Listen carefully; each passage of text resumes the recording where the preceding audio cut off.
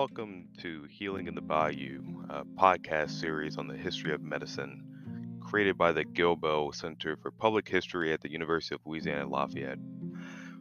This season, we are exploring the shared histories of COVID 19 and the movement for Black lives in Southwest Louisiana. In this episode, we will discuss the ultimate goal that many people would like after the COVID 19 pandemic settles and protest debate, and that is peace. My name is Clyde McLaughlin II, sophomore at ULL, history major, and your MC for this podcast. You know, when asked if I had ever done a podcast before, my knee-jerk reaction was to say no.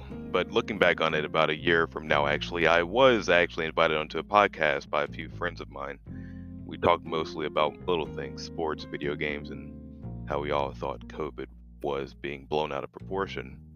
Well, how wrong we were then. I was never directly affected by COVID 19. My family remained healthy throughout the pandemic, and I consider them all, myself included, lucky. That can't be said for everyone, but hey, I guess that's just life. And well, during this pandemic, it was a sight to witness some history in the making. Us Americans have a knack for getting pissed off and marching and protesting, and damn, we did it in droves these past couple of months. I know for a fact you've heard this phrase 1,000 times already, but it still reigns true. All these protests opened up a discussion. In my opinion, an easy discussion to have because once you shed the name calling, shouts, the raised fists, the slung rifles, the buzzwords that fill up your screen, I think we all want the same thing, peace.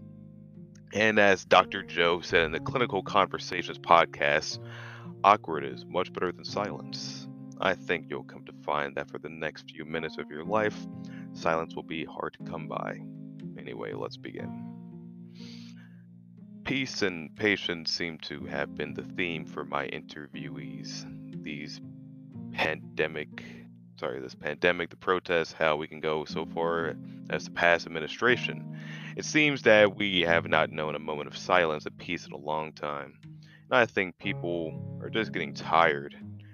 Dylan Tran, my classmate in History 100, shares that Just we just have to learn to have patience, you know.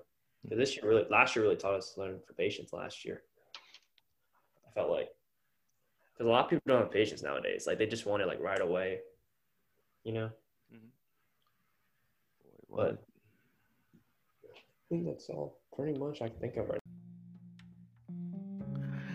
in response to what he would like to take with him to this metaphorical post-pandemic world, he goes on to then talk about how he wishes for everyone to just get along with one another in response to the question, what change, if any, would you like to see and meant to bring about? To maybe see, like just learn how to get along with each other. I mean, the world has really taught ever since, you know, remember the death with George Floyd? Like I felt that really brought more attention to like the Black community and like, you know, more people like trying to be more respectful because, you know, what that officer did, like that was not right at all. Like I think that was just completely wrong. Shouldn't have done that. And I think recently he got sentenced recently, I think, or something. I heard from what I heard. Yeah, they're still in trial. He was still in trial, but I think he got sentenced. I'm not sure what happened. I just saw like a clip on the news on YouTube. It's kind of like a little clickbait. I was like, maybe prison, but I feel like I did bring us like closer together, like us humans closer together, like, you know, have more respect for each other though in that way. I also felt like people just like, even though, because I know during that protest, people were just a lot of like destroying buildings and, you know, storefronts and stuff like that. Because I felt like a lot of it, people just want to go in that protest just to destroy, like they didn't care. They just wanted just to go out there and destroy stuff. I feel like they weren't really protesting for that guy at all. I decided to interview my parents for my oral histories. My dad, Clyde McLaughlin, not to be confused with me, Clyde McLaughlin II, is a Drug Enforcement Administration agent. He's been with law enforcement for over 20 years now, and I thought he was my best shot at getting a true understanding of the current going on of police brutality and how it affects regular good officers. Then there's my mom, Sabrina McLaughlin, a lawyer of 20 years or so, and who is able to look at issues through a non-biased view, and I knew that she would provide excellent insight in how COVID-19 affects Black lives and other minorities. My parents grew up in a time of great change in the United States. They saw the AIDS epidemic, saw the towers fall during 9/11. They saw the Iraq War kick off, both of them, and they witnessed the USSR collapse. What I'm getting at here is it's been a while since some modicum of peace has been seen on a worldwide scale. And with things heating up last year and now, there still is a lack of calmness in society. My mom was a big proponent of people slowing down, and one thing she liked about the pandemic was people being forced to slow down and take it easy. I understand what she meant as well. Sorry. There's many instances of people not being able to stay home and be with their family, or people working so much that they miss milestones in their child's life. With the pandemic, people were able to work at home and spend time with their loved ones more often. Keeping yourself clean. And I think before that, we were moving too fast. I would like to see things slow down. And I think that's the one thing that has been given to us, that we've had a chance to slow down. Before COVID, we were all like, oh my God, if I had more time to do this and do this. Now you've been given that gift of time. And you're going to look back on this year and a half, a year now, a little over a year now, and ask yourself, what did I do at that time that I had off? Because I can tell you a lot of people had at least 3 months, 4 months before we were even able to go back into the work field, go back to our jobs, go back to our schools. And sometimes the schools, as you can see, even with you, y'all went back in August under total. So my hope is that things will not move as fast, but I feel like it's speeding up again. But I don't want to see it go as fast as it was before COVID. I just think we were going too fast, and I would like to see things. My dad didn't have as much to talk about during the interview, not for the lack of trying, just he was a case of not having much to talk about for the pandemic.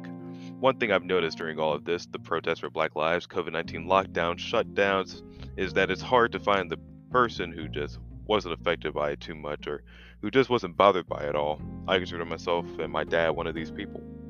At the end of the day, however, he hopes that we as a people are able to make it out of the situation stronger than we were before it. Man, you know what?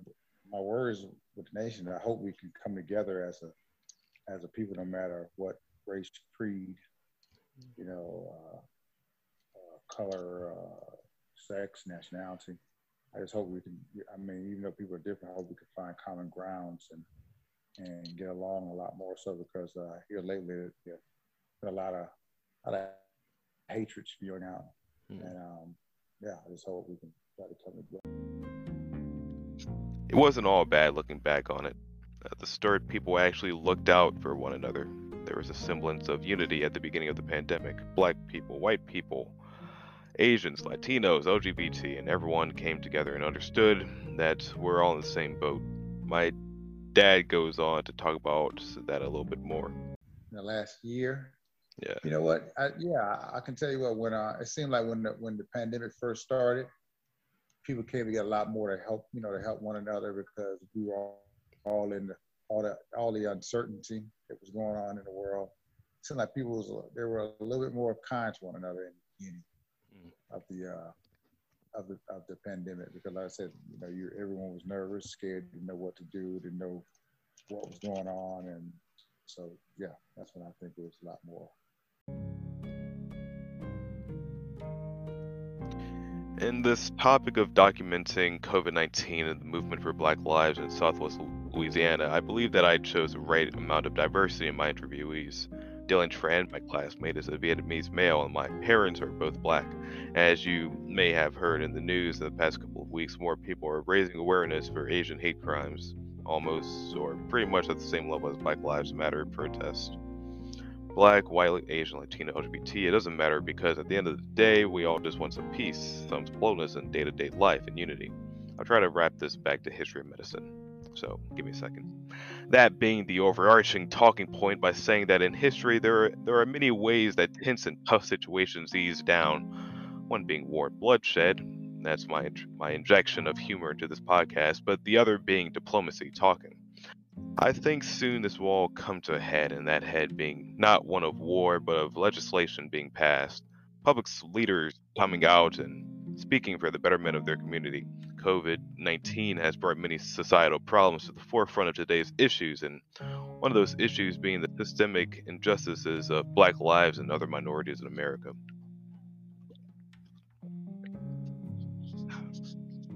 Now, I'm going to transition to my class, History 100, History of Medicine. We've listened and read a lot of podcasts and documents about COVID 19 and other past pandemics. With me, I have 3 podcasts that I like to share with you.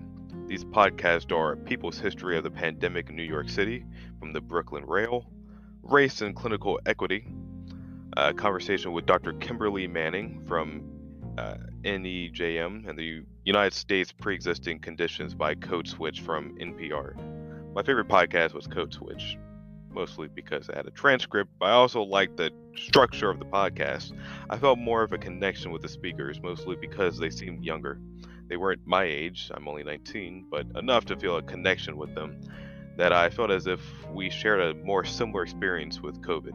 All podcasts I listed had a small section of what happens next. What happens after we all get vaccinated, or what happens when we all have to pretty much lick our wounds and move on, because eventually we will have to move on, kicking and screaming if we must.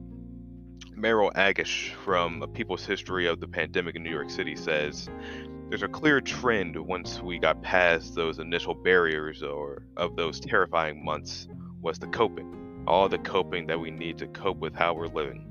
And I believe that this holds true. Coping is one of the most basic forms of living through a traumatic experience like COVID. But after, or maybe even during coping, we have to come face to face with the problems that exacerbated this whole issue. Ed Young from Code Switch sums this up quite well when he said, and I think we need to recognize all the ways in which normal failed. In the carceral state, the healthcare system, the legacy of racism and colonialism. If we can't even look all of those problems in the face, we're just going to be weak again the next time around. This is me speaking again. But before we talk about our problems, someone has to break the ice. Maybe the president, some congressman, a mayor, whoever, but someone has to step forward and declare an answer to these problems. Protesting is fine. Chants and Twitter bios are fine, but we need real answers. Answers that would satisfy both parties, or at the very least, help with compromising on an issue. Joe Elia from Clinical Conversations succinctly melds that all together by simply saying, awkward is much better than silence. And speaking of silence, I think it's time I wrap this up. I'd like to thank Dylan Tran, Clyde McLaughlin, my dad, and Sabrina McLaughlin for allowing me to interview them for my oral histories. And I'd like to remind all of you who are listening to catch the next episode of Healing in the Bayou. Thank you for listening.